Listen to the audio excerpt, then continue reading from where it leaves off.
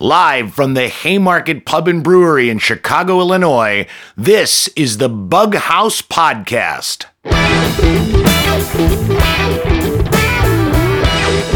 Bug House is a production of Literateape.com.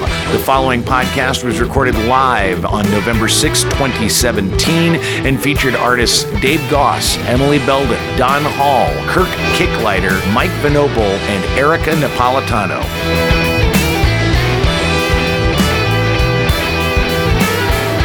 This is Bug House. Yeah. All right. In times of great political distress, our country has been here before. Guys, we've been here before, where we have been politically at odds and great differences and just a lot of... Washington Square Park, 1911. It was nicknamed Bug House Square. The reason it was named as Bug House Square is Bug House is nomenclature for a crazy house, a loony bin, Bug House. And it was called Bug House Square because it was a place where lunatics and radicals and crackpots and anarchists would gather and get on soapboxes, and they would sit and they would argue the issues of the day. Jump to now, and we've hit a point where, and we'll call it the age, we can call it the age of Donald Trump. I prefer to call it the age of social media because it ultimately means the same thing. Our ability to argue has come down to, I think this, and now I'm going to yell at you for a while, I'm going to insult you a whole bunch, and I'm going to spin. And that's not persuasive. It's just bludgeoning each other with ideas. So we here at Literate Ape want to bring back the idea of persuasive argument. And so that's what this is all about. What you're going to see is you're going to see three bouts. Three head-to-head bouts on topics that may mean something to you. The topics tonight are, have identity politics destroyed the progressive left? Which is more effective, rehabilitation or punishment? And Neo versus Tyler Durden. Those are our three topics. And you're going to see 6 artist warriors come up and make their case in a persuasive way. We'll have 6 performers. We will have 3 winners. Each winner will get to reach into this vintage cornet case that is filled with 50 envelopes. In these 50 envelopes, 48 of these envelopes have $1 bills. 2 of them have $100 bills. Last month, we only had one $100 bill. This month, we have 2. Nobody got one last month, so that's why there's an additional one. So somebody might, but just like, traditionally in America, capitalism is either blind luck or inheritance. So you get to go with the blind luck. In order for there to be a judging, a lot of shows of this stripe let the audience vote or have like a series of judges. We go with the very unusual protocol taken from the 1997 Kevin Costner film Swing Vote, where we have one person represent all. It is a way, again, with the traditional American politics of allowing you to understand that while you may vote, it probably doesn't fucking matter. Because the 1% of the 1% is really going to control who wins and who loses. And tonight, our random judge is Mr. Richard Norby. Applaud him now because you may not like him later. Because you don't get to influence his vote. He does not. In fact, he said, I don't have to give my criteria. Not at all. You just say winner, loser. That's it. That's all. From this point on, he will be known as the judge. Very simply. That's it. And that is Bug House. So, let's start are you ready for the very first bout? Let me bring to the stage Emily Belden, Dave Goss, give him a hand, Neo versus Tyler Durden.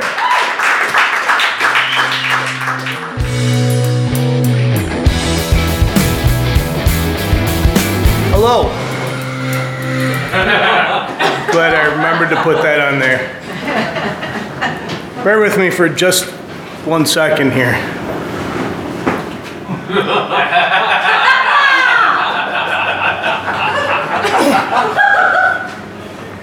I am pretty athletic, obviously. like I need to tell you. But as athletic as I am, could I do this? No, I could not. And why is that? Because I am not Neo. And Neo rules. I need a volunteer from the audience. Who would like to be my special volunteer? You? Yes. Hi. I don't know what's happening. I know you. Yes. Here's what I want you to do. I want you to, when I give you the signal, throw these at me one by one. How's your aim? You good? Pretty good. Okay, awesome. You can come closer if you need to.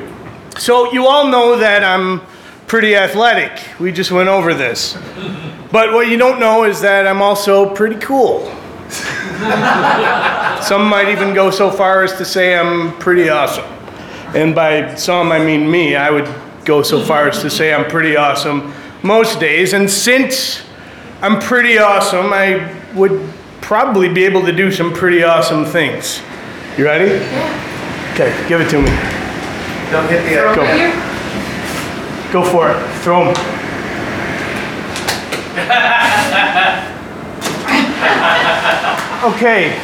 Okay, so what happened? Well, I tried to stop these 3 bullets in midair with my hand, but I wasn't able to. And why is that? Because I am not Neo. And Neo rules. This is Tyler Durden. Tyler Durden, like me, is pretty awesome, I'll admit it. Like me, he's also pretty athletic. Some might even go so far as to say he's more athletic than me, if you can believe that. Notice his physique. Notice it. Notice it. One would think with a physique like his, with the athleticism and the awesomeness that he has, Tyler Durden would be able to do some pretty awesome things. Like perhaps these things. Could he do these things? No, he could not do these things. And why is that? Well, he might be able to do some fairly cool things, but he could definitely not do these pretty awesome things because Tyler Durden is not fucking Neo. And Neo fucking rules. So who is Neo? Well, Neo, put simply, is the one. He's the one. The hero of the Matrix trilogy, the one to save the world, to rebuild the world from ground up. Is Tyler Durden the one?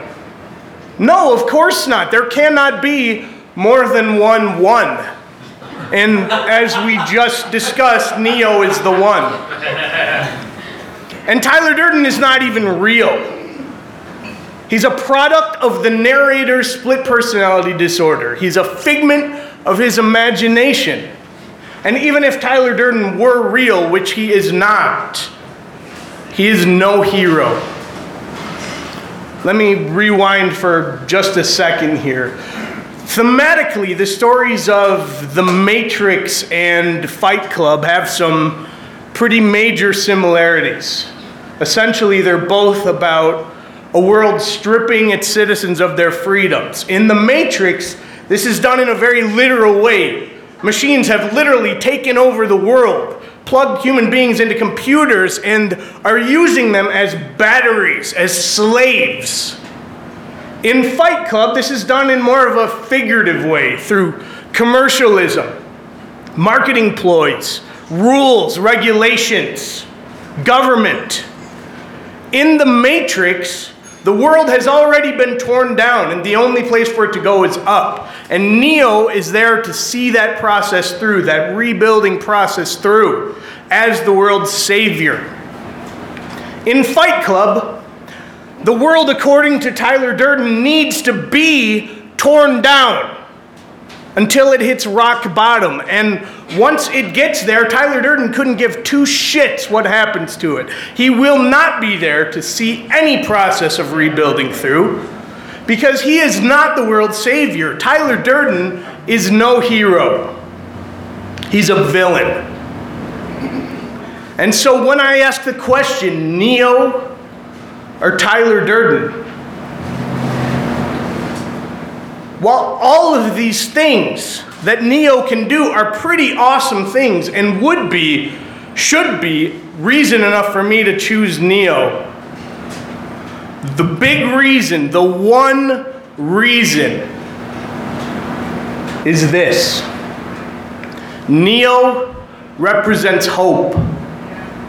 Tyler Durden represents despair. Neo is the light, and Tyler Durden is the darkness. I will always, always choose hope. I will always choose the light. What will you choose?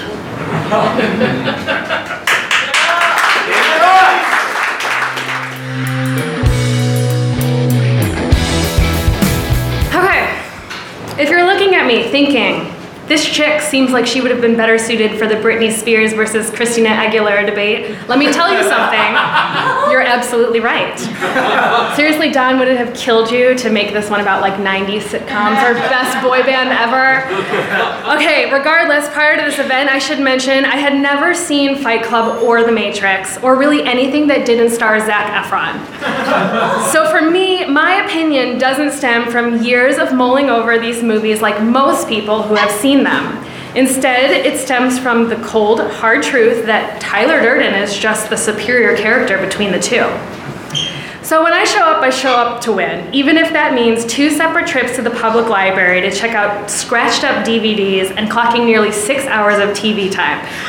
Because now I am prepared to explain to you exactly how and why Tyler Durden beats Neo Anderson any day, anywhere, any fight. For starters, let's get this whole blue pill, red pill thing out of the way. Problem number 1 with Neo is that he took the red pill. I'm sorry, but is this world as we know it not already sad and depressing enough that you have to plunge into a deeper layer of hell? I can't tell if that makes him a sadist or a glutton, but I don't like it. I don't like it at all, Neo. Instead, Tyler embraces life's shittiness and decides, I'm gonna fight it. And if I can't fight it, I'll just destroy it. Very valid tactic. I used something similar to combat my middle school bully, and let me just say that Christina Kostecki hasn't been a problem for the last 10 years. Point number 2, the Oracle says it herself to Neo. Not too bright, though. The guy may have a good soul, but he's just kind of dumb. Unless a computer program is loading something into his brain, this guy barely enunciates and is kind of a bumbling idiot. I remember pausing the movie at 1 hour and 28 minutes in and actually uttering out loud, so when does Neo do anything cool? Tyler Durden, on the other hand, is cool from moment 1, and even the narrator knows it. He dresses cool, he talks cool, and he has cool hair. In fact, he has more cool points than any character in Hollywood. Another thing he does from moment 1 is not give any fucks. He lives his life to the fullest, no matter what anyone or anything in society has to say about it. TBH, I didn't get that vibe from Neo until one of the very last scenes in The Matrix. Coming to the conclusion that you should live an authentic life outside of the system sooner matters in this debate. That said, Tyler is the smartest motherfucker on the planet without the help of artificial intelligence. Sure, he's a bit cocky, but isn't that who you want on your catchphrase team? A quick-thinking, animated, intelligent man who knows how to make a nice bar of soap? Speaking of him in that soap gig, Tyler is a prime example of being a more than meets the eye kind of a guy. I love encountering people like this. You cross paths with someone and think they cap at being a data enterer or a car mechanic, or in this case, a soap salesman. But then they turn out to have the raddest hobby in the world, beating people up in the basement of a restaurant they have no business being in. That is fucking awesome. This leads me to my next point about Tyler. If you've never wished there was a version of yourself who was more confident, less fearful, and could chain smoke cigarettes and not have it affect your physical stamina, then frankly, you are a goddamn liar. The last time I remotely resembled anything like that, I was in college. But those 4 years go by fast, and clearly Tyler has mastered living like a total badass well into his 30s. Now, I'm going to ask you to think about yourself. Think about everything you would change about yourself. Every bad habit, every shortcoming, every worry, every debt, every fear. Next, think about everything you love about yourself. Your best qualities, your strongest points, your most beautiful features. Got them? Great. Now, imagine being able to snap your fingers and suddenly you're free of all the things that stall you, leaving you with a life that only includes the things that elevate you. How would you feel if you were that person? Like a rock star? Like you could achieve anything? Like you'd never suffer a loss, a setback, or any repercussion ever again? That is what Tyler Durden does, and that is who Tyler Durden is. Pure charisma, zero computer programming. And in theory, Tyler Durden's persona is achievable by every person in this room. This is what I want out of a character, out of anyone really, to be inspired. When I tune into Tyler Durden, I want to do anything and everything to prove that I am alive. He makes me want to get out of my apartment, stop shopping excessively, order dessert, do anything to claim my humanity. Let's not also forget that Neo can't do anything on his own. Every character in the movie is in some way responsible for any greatness he seems to achieve by the end. He's like Beyonce or Lady Gaga or really any overrated performer with an entourage. Tyler is a one-man show. So what is Neo better at? Dodging bullets? I'll give him that. Dressing in all black? Fine. Jesus allegories? Sure, but you can have those. Because what I'm after is who sticks it to the man better in the end, and for me, that is Tyler Durden. Let's flash forward in both movies over 2 hours in when we finally see these anti-authority, anti-society individuals make their final points. On one hand, we have Neo, who disobeys gravity by lifting off into the air with his black trench coat fluttering into the wind. All of this is accompanied by Rage Against the Machine. For me, a scene that only wins in the 90s cheese category.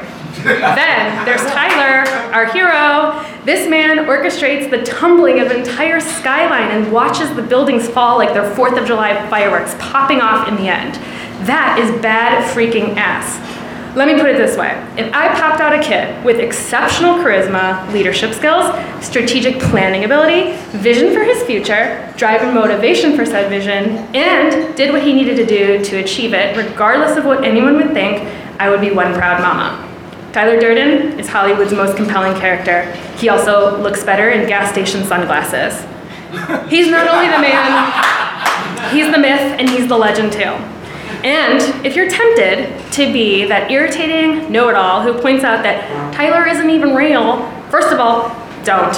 And secondly, just remember that Neo can only win in a fight if slow motion and literally morphing through someone's skin are options. At least in Fight Club, those broken noses are the real deal and done in real time. And finally, before I go, I'll leave you with just one more thing as inspiration, since, like I said earlier, that's all I really want out of this. Tomorrow, before you get up for work, look yourself in the mirror and say, you are smart, you are confident, and you are not your fucking khakis. Thank you. Yeah!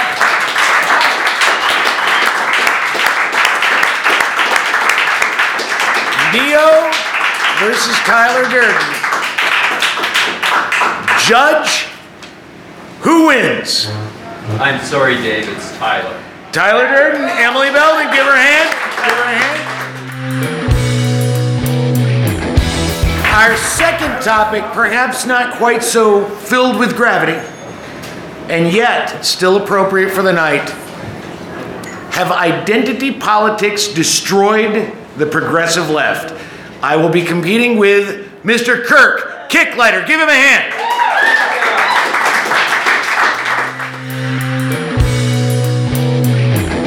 I was 6 years old. My mother was 23. I remember vaguely now from the many stories she's told me about that time in my life that I just completed the bulk of the physical therapy I'd gone through after having contracted a near-fatal disease of spinal meningitis a year earlier. The stories of my 5-year-old mind hallucinating about spiders and my tiny body bending backwards like a human crab are forever burned in my own mental legend. I remember bits and pieces of my childhood. I'm not sure if others can remember clearly the details of their daily life as children, but my recollection is spotted with visuals, scraps of music, explosions of emotion, all reinforced by the stories my family would tell with glee. We're all very Irish that way. We like to tell stories. My mother was a young mom, and given her age and the time of her coming of age, was most definitely somewhere in between the middle-class daughter of a veteran of World War II and a full-blown hippie. She named me Coupe de Ville before my great-aunt changed it to Donald Ray Hall. Mom was a true bleeding-heart liberal, protesting against the war, for civil rights, against the nuclear power plant being built just outside our tiny Kansas town. I remember election night in 1972. I remember that we had an orange, gold, and brown striped sofa, light green shag carpeting, and a yellow banana seat that I loved to play on. I remember that I had a stuffed underdog doll given to me in the hospital when I was all drugged up a year earlier, and we lived in an apartment on a street called Wildwood Lane in Wichita, Kansas. My mother divorced my father when I was 4 and had remarried a man named Dennis, a man who became, or always was, a vicious white wife beater, and from whom I learned to detest, despise, and be disgusted by any man who hits a woman for any reason. Dennis was a Nixon supporter. My mom was almost obsessively for McGovern. George McGovern was an honest man running, at the time, a uniquely populist platform. He was among the first men of any serious political party to advocate for gays, blacks, women, and was, at the outset, vehemently against the war in Vietnam. He personally challenged the old white men coalition headed by Hubert Humphrey and Richard Daley Sr. for control of the country's oldest political party and won. A decent man in politics, an anomaly for our times, McGovern was the real deal, legitimately one of the country's best and brightest.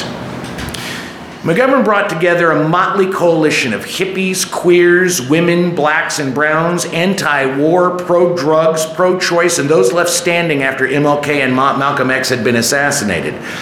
McGovern started the politics of identity by giving the very people traditionally disenfranchised a seat at the table, a voice to be heard.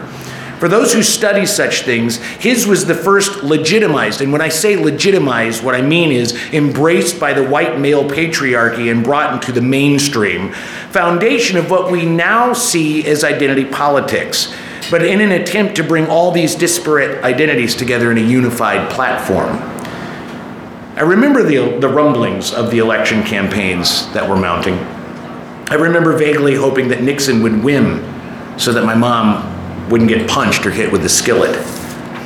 I remember the argument, mostly spawned by my mom's iron-hot rage that that motherfucker had won the presidency for another term. I remember thinking much later, when I was 10 or 11, that the savage beating she took that night was her fault. She wouldn't let up about Nixon and McGovern, and Dennis finally snapped. As I grew older, I came to understand that while my mother was perhaps overly zealous in her political convictions, she never deserved to have a fist raised to her. I never had any genuine curiosity about why she was so in favor of the McGovern candidacy. McGovern has always been the guy that was the biggest loser in American presidential politics ever, even more pathetic than Dukakis. Nixon pummeled him in '72. We all know that Nixon was corrupt, paranoid, and slightly batshit crazy. Understanding my mother's distaste for Tricky Dick has never been hard. But until the past year, it never occurred to me that a great deal of my mother's passion was as much against Nixon as for McGovern. Had I been of voting age back in 1972, I would have voted for McGovern. And I understand for the first time why my mother was so pissed at his overwhelming defeat at the hands of a corrupt Republican administration. It likewise provides light on a sinking suspicion that I've had for the last couple of years that the United States jumped the shark with Vietnam. The beginning of the end came with JFK's assassination, followed by the political assassinations of Martin Luther King Jr., Malcolm X, and RFK. The clash between those who believed that our government was run by the people versus run by those who were actually pulling the strings culminated with Nixon's second term. We've been battling ever since to reclaim an upwardly mobile status as a nation. If we're smart, we take the fall gracefully, Brexit notwithstanding, like England, and press forth with a sense of dignity. If we're not, we destroy ourselves like Rome or the Aztecs and prove that representative democracy was just as effective as communism against the base natures of humanity. And America becomes a cool fable that future generations can marvel at in 8th grade history lessons.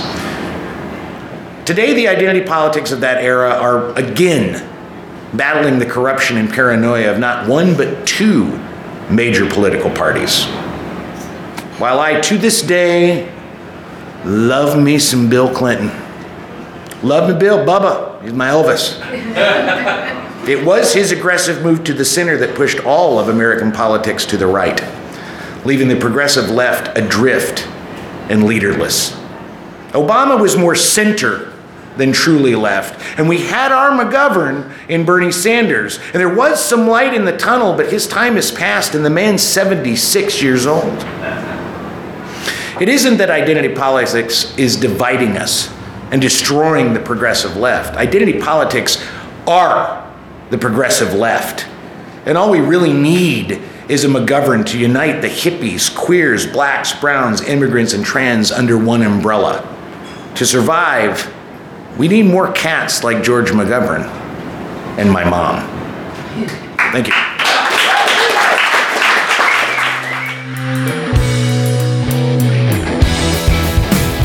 The most sacrosanct value for American progressives since the 60s has been caring about victims of oppression.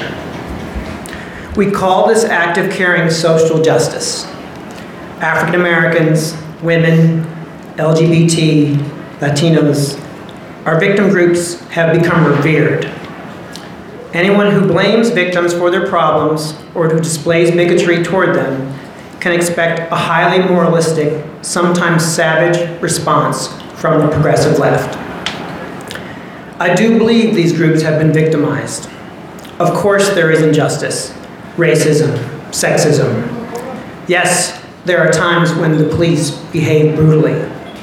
In some cases, our problems are systemic. But I also believe that identity politics does more harm than good for real victims in 2017. It actually makes things worse for all of us. It shuts down honest debate.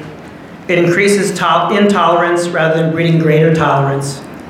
In despair, it encourages learned helplessness, even nihilism, and it increases polarization, shredding what little shared fabric we have as citizens who want to become a part of a democracy that actually functions. Here's why. Because human beings and groups are infinitely more nuanced than just one label. But the identity politics approach to social change makes earning the victim label an incredibly desirable, irresistible thing. Victimhood becomes a powerful status, a lethal weapon. The temptation to prevail in what critics call the oppression Olympics is enormous. And if you win that gold amulet, numerous privileges await you. What are the toxic rules of victim privilege? Rule 1, victims are superior. They occupy the moral high ground, which is the most alluring power of all in America, circa 2017. Victims have carte blanche to employ outrage, disgust, self-righteousness, and self-pity in the service of their needs. Or, as my opponent himself has written in his wonderful blog, Literate Ape, we often promote the idea that suffering grants the sufferer some sort of innate wisdom and holy status. We romanticize the nobility of our holy victims, turning them into walking Dorothea Lange photos from the PA era, which, if you think about it, is actually quite patronizing. Rule 2, victim logic and reasoning are beyond debate. No one can blame or criticize a victim. Other people are wrong. They just don't get it. They can't get it, because only victims can understand what it is to embody victimhood. Feelings overrule rationality. Therefore, arguing with victims is dangerous. There will be consequences. The transgressor risks being tattooed with an epithet, even in the absence of clear evidence. That guy is a insert label here. He is harming our community. He should be fired. Let's take him down. Let's demonize him on Facebook and Twitter. My opponent is familiar with this treatment. That woman is a racist. She should no longer be allowed to work as a theater critic in Chicago. Let's boycott her and stop giving her tickets to shows. She must be silenced. Identitarians love witch hunts and kangaroo courts and righteous mobs in the name of justice. And I see this plague of victim privilege spreading throughout the US. It's infected me. It's gotten to the point that not just legitimate victims are seeking this power. It's everyone. It's moms at PTA meetings. It's people virtue signaling to their echo chamber on Facebook. It trickles down subconsciously to the guy in the Ford truck trying to cut off the guy in the Subaru on the Dan Ryan Expressway. And here's another example of this plague. It's white nationalists and neo-Nazis carrying torches in Charlottesville, claiming the destruction of their culture. They've stolen pages from the progressive activist playbook. They are mastering victim rhetoric like a goddamn boss. Steeping oneself in the ideology of victimhood, regardless of your partisan stance, is spiritually and existentially addictive. The drug is shark-like in its efficiency. Over time, you need smaller and smaller offenses to trigger high levels of outrage. But like an opioid, in the long run, you become so addicted to it that you lose your empathy, you lose your reason, you become more destructive, more desperate. You actually stop growing as a human being, because growth requires self-doubt and humility. Speaking of Charlottesville, a week after the tragedy there, I met with a progressive friend of mine to enjoy a culturally appropriated plate of nachos.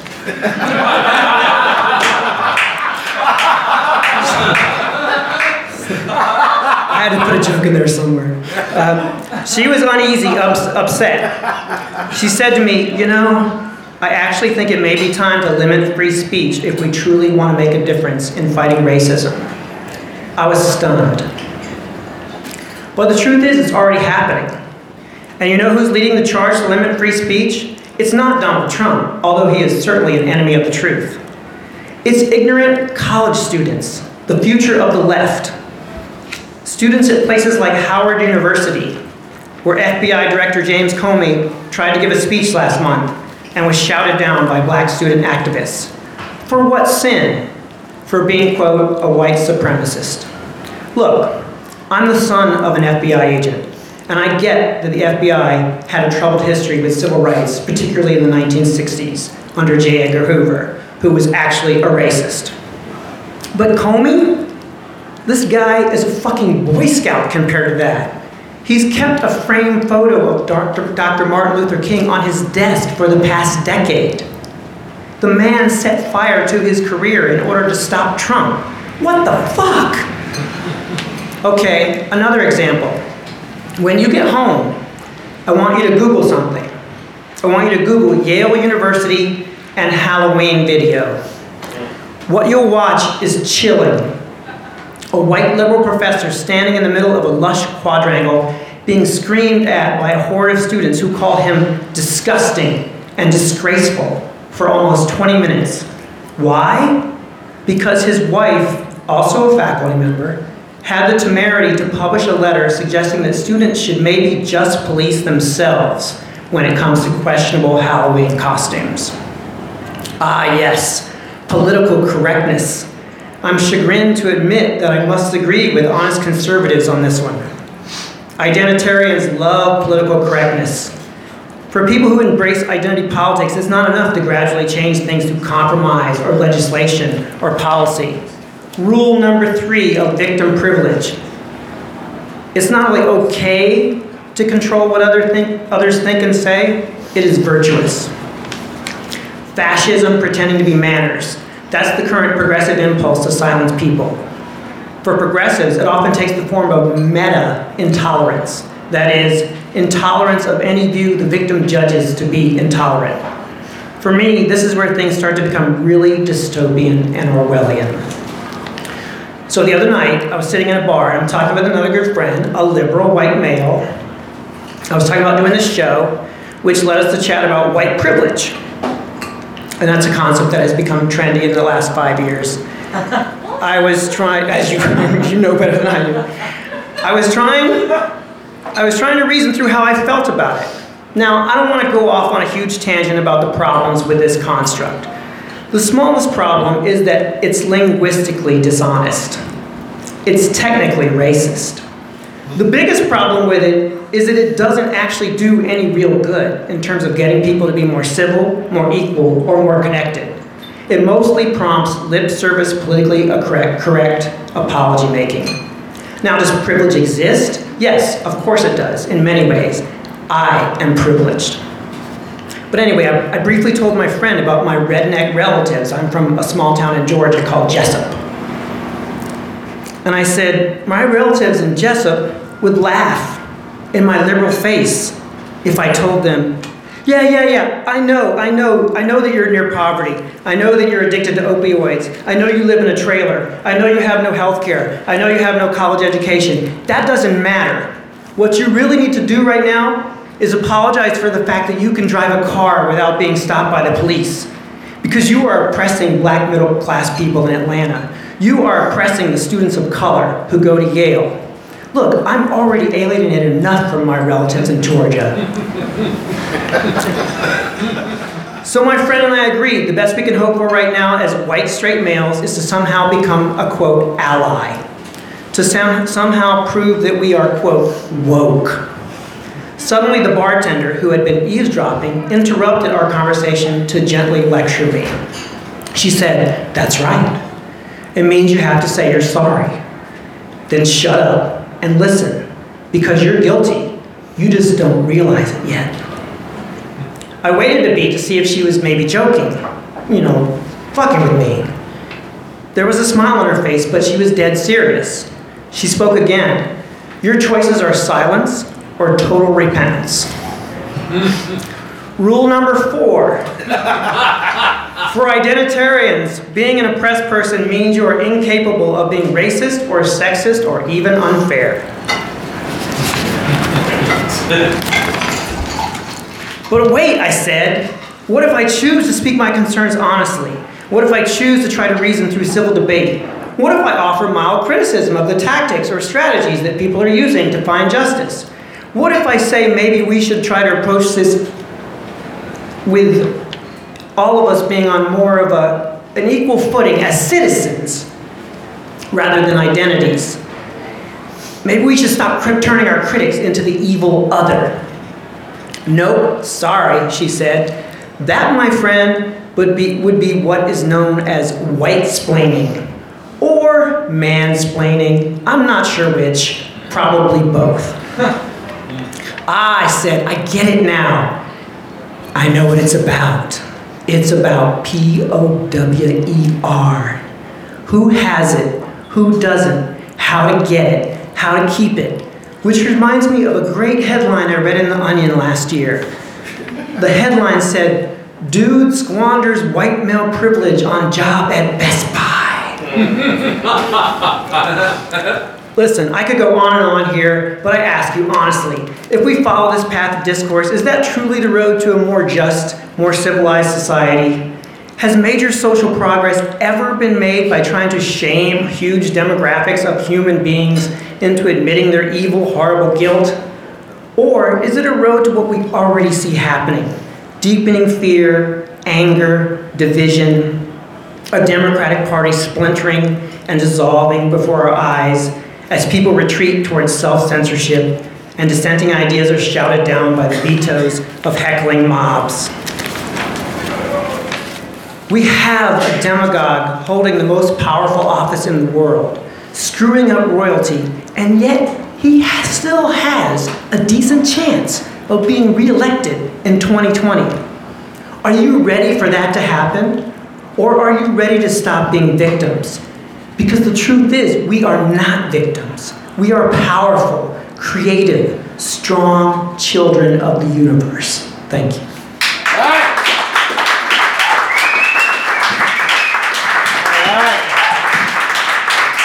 All right, Judge. And before you say it, I just want to remind you that you are a white man. So I'm just going to let you make your judgment. Yeah. Based on my white male privilege, Kurt. All right, there you go. Kurt, get Kleiner, give him a hand. Kurt. Finally, our final topic. The topic is, what is more effective, rehabilitation or punishment? Give a big hand for Mike Vinopal, Erica Napolitano. Come on.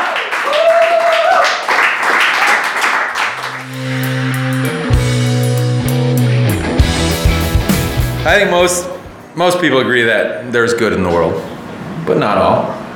However, I am certain that we can all agree that bad shit exists in the world.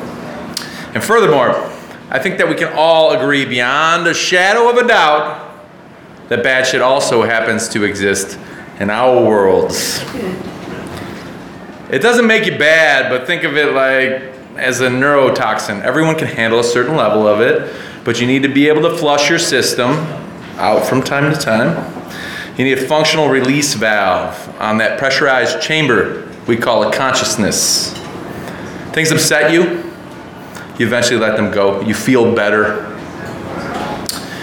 If you're fortunate, traumatic experiences you have are minimal. Daily stress is manageable, and your bad shit levels remain in relatively low proportions. But fortune can be a cruel thing.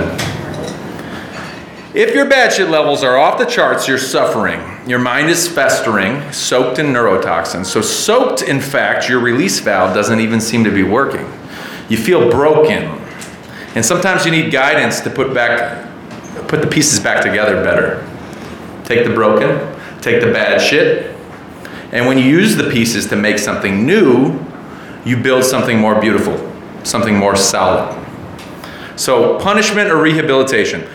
Well, we all know about punishment, but rehabilitation, less people actually know what it is because it's a lot more complicated. So I'm going to break it down in layman's terms and try to use some simple words and visuals. How about this? Let's use music to represent the bad shit.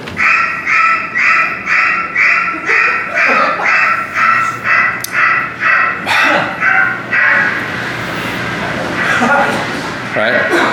Bad. Violence. Violence, there's no doubt in anybody's mind it sounds violent. But you gotta listen close to find the beauty in it, so you zoom in. Rehabilitation is adding new ideas to the mix as you listen and learn about a human to help them. Less violent. Good. Less violence is good. And slowly, through this process, a person can identify the bad shit and start to remove it. Less violent. I might dance, huh?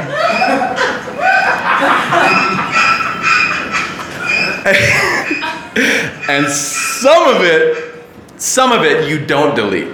You need to keep. You just need to move it around, process the pain, and you make some adjustments within.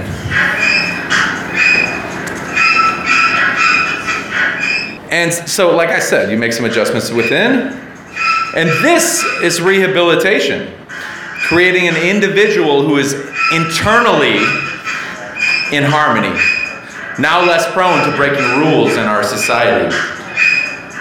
Punishment makes more bad shit in the brain. The bad shit builds up, makes you go insane, forming new habits through rehabilitation, training the brain for better solutions. For instance, how about this? You want to punish a criminal. I understand we got to hold rule breakers accountable, but punishment alone won't improve the future. The sentence has to have a rehabilitative nature. And after paying their debt to society, they come out with skills to manage anxiety. Maybe something changed their philosophy. Opportunity for education and therapy. Seems fair to me. No matter the root of corruption, we can always reprogram our function. Think of the children in conditions unimaginable with a quality of life that is unlivable. You can't imagine how miserable. Their whole life experience has been a punishment. And some don't even know where their parents are. So the brains are filled to the top with the bad shit. No cost to them. They couldn't choose where they were born. They didn't pick this life, this form. Maybe for some, their only true hope is getting caught up with drug running and dope, banging and violence, thieving and silence. Silent because they can't talk through their trauma, about their daddy, about their mama. Till they run out of luck, stop giving a fuck, or give up. They get themselves locked up, delaying the pattern, the circle that's working round and round for that person. It's a pause button, a cause, a chance to break the platforms of the past, a chance to improve upon their flaws, a chance to process shit at last, breaking down their walls. And as the walls fall, maybe they can find a new beginning in it all. Or maybe that's irrelevant, and we all got things we're fighting with. But there's no hope in punishment. There's no second chance you're giving them. You're not sending the message that this is a blessing, that you want them to be better. Only thing you're achieving is depressing. Treating them like a lesser, like an animal. As far as animals go, we've got it even figured it out for pets. But the courts and corrections facilities for humans have barely figured it out yet. Solitary confinement, putting prisoners in the hole, isolation from other humans should never be the goal. Have you no heart? Have you no soul? Violence and sexual predators, you say. It's the bad shit in their past that made them that way. Want to treat them like animals? You'll breed more animals. Because all of us living and breathing mammals are highly susceptible, always impressionable, formed by experience no matter what the year is. And it's hard for them to take a responsibility when most of their life has proceeded so shittily. Can't help but see themselves as victims, hitting women because their daddy did, and hitting them too while he was at it. We take for granted certain securities when we're living life as the majority, but it's so much more to me. More than skin color, more than culture, more than socioeconomic status. It's the bastards running the planets, profiting off prisons, lining their pockets, crushing the spirits of millions of nonviolent offenders, one nation under a spiteful God, remember? We need to be providing empowerment and teach them not to be victims of circumstance. Try to give them a chance, try to show them a path, maybe a little guidance in the process, getting through it, setting goals to follow through with. Someone telling you you can do it, sometimes that's all that gets you through it. Let's start with art. Doesn't matter really what your mediums are. You can paint, you can play guitar. You are your own life's star. And we need art and music and whatever your outlet is, jottings and notebooks, sketches on iPads, sketches on pads, typing on laptops and iPhones and iPads. Expression's the only therapy that truly seems to set folks free to get the bad shit out of their physical bodies and hope to fill it in with the good shit. Maybe even eventually giving back something to their community. Rehabilitation. No matter the root of corruption, we can always reprogram our function.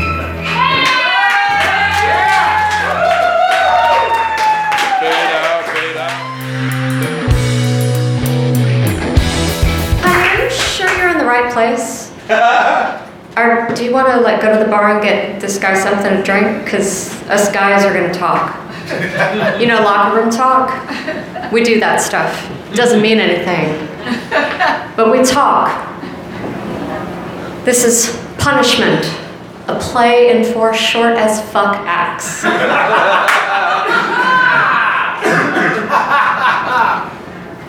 Look at this picture of me. This has to be the best picture of me in the world. Is it not the best picture of me in the world? You know, I've got a big idea. It's huge. I think it's probably the best idea, the most awesome idea, because this story is, well, it's the greatest story that you'll ever hear. It's about how I got to be a winner and how you can be a winner too. First, I want you to look at the person sitting to your right. If no one is sitting to your right, that is Obama's fault. Look to the person on your left. Now, I want you to reach out and put your hand on their shoulder. Don't even ask permission. You are entitled to this. Just reach out and put your hand right on their shoulder. You just start doing it. You grab them. Don't wait. When you're a star, they just let you do it. You can do anything. Now, with your other hand, I want you to grab a giant fucking pile of money. Your money. That money you made, and let's be honest, I know I have more than any of you losers in this room, but I can help you get your very own giant pile of money. It'll just cost you $25,000, and let's be honest, that's a fair price to pay if you want to be as rich as me. Because when you are as rich as I am, you can do whatever you want. I'm not here to sell you me. Me sells itself. My name has protected me from some very bad women. Women who wanted, Jesus Christ, who wanted to be seen for their fucking talent and given a chance in an industry that's just gonna gnaw them down to the circumference of a chicken bone for having the audacity to hope. I mean, like, have you ever helped a friend move and after you finished unloading the truck, they gave you a pizza? Right? Right? Well, that's what I do. I help women move. What's wrong with wanting a pizza or a piece of after you're done getting it done? But sometimes these ungrateful, lactose intolerant bitches think they can fight back. And that's where you could lose. But I'm a winner, and winners don't let that happen to them. That's why you gotta have a giant pile of money, like the Donald said. It's your investment in your career, in your lifestyle, because that money buys you, a deserving man, access, protection. It buys you what you deserve. Like the suit I have on. I get up every day and I put a suit on because I'm asking society to treat me a certain way. Because I've earned that. I've built that. I mean, look at this picture. Look how close my hand is to her tits, and I just slid that hand right on up there. That is the kind of access that being a winner can get you. So what can we learn from this? Money buys you what you deserve. Privilege. The privilege of being an industry's most whispered secret. Imagine cultivating a life where people talk about you nonstop, where a resume credit with my name on it means more than the $75,000 they spent on an MFA in acting. That's a huge privilege to be spoken about like that, with such reverence. I've given my all to this craft over decades and decades, and people like you flock to plays and movies I'm in, which is why I had the privilege of winning an Academy Award for my work in The Usual Suspects and telling you that I am Kaiser Soze. to being able to spoil your own movies for the one asshole in the audience that hasn't seen your finest piece of work? I mean, except for House of Cards, am I right?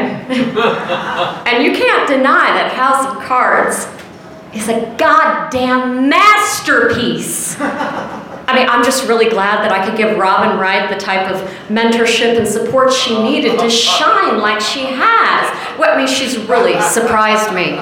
And yeah, I was sad that when we had to kill off Meacham in the back of season 2, but I had the privilege of getting that queer storyline on television in the first place. You liked it. And you also liked when I pushed that girl in front of the train. Kind of like I did with the whole queer community when I apologized for the Anthony Rapp thing. I mean, that was 30 years ago. I don't remember it. But if it did happen, I'm sorry. I'm choosing to live as a gay man now, so that should explain everything. That explains everything. It explains how I've spent my life in the presence of peacocks who can grab my pussy, and why every grope has been deflated to a secret list of men to avoid instead of public allegations to face. Why there is no rehabilitation for those who have reduced me to the bland, paper-wrapped flavor of a dressed like that, asking for it argument. Why punishment is the only true sea change in the industry of men profiting from those they target. After centuries of winning, I want you to lose.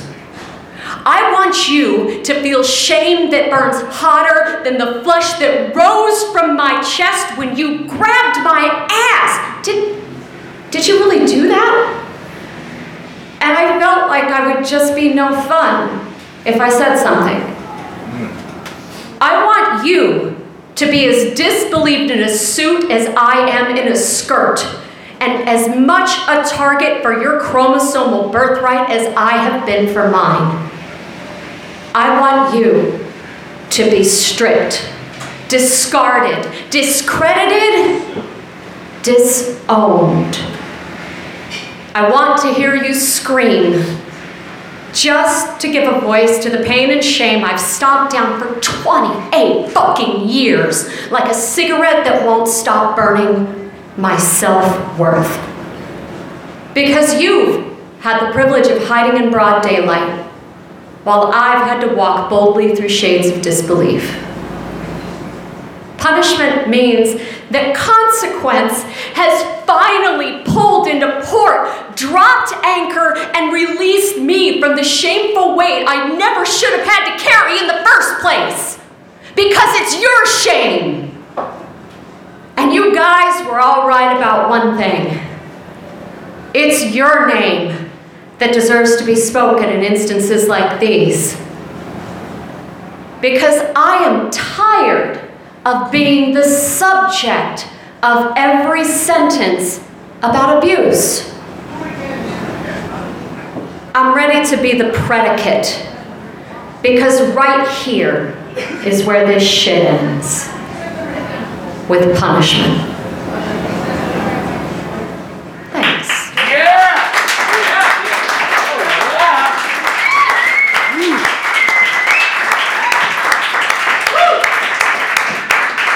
All right, Judge. Not an easy one. Yeah, Erica. All right, give Eric Napolitano. There you go. Punishment win. And that is Bughouse. Give a huge round of applause to our performers, Emily Belden, Dave Goss, Kurt Kickleiter, Mike Vinopal, Erica Napolitano. Give a big hand for Richard Norby, our judge, to the Haymarket Pub and Brewery and our amazing wait staff, right? Tip them well, tip them well. I will tell you that if you are interested in hearing this show, we are recording it, and it is a podcast. You can find out about all the Literate8 podcasts by going to literate8.com/podcasts. It's so simple, it's fucking crazy. Also, we have 3 major events that we do every month. We have Identity Flip, And the sickest fucking stories I ever heard, which are both at the G-Man Tavern, and the first Monday of every month is here with Bughouse at the Haymarket Pub and Brewery. And you can find out all those dates and information by going to literateape.com/events. It's fucking crazy how that works. With that in mind, thank you so much for coming out. Stick around, have a drink, talk to the performers. Thank you very much. Have a great night.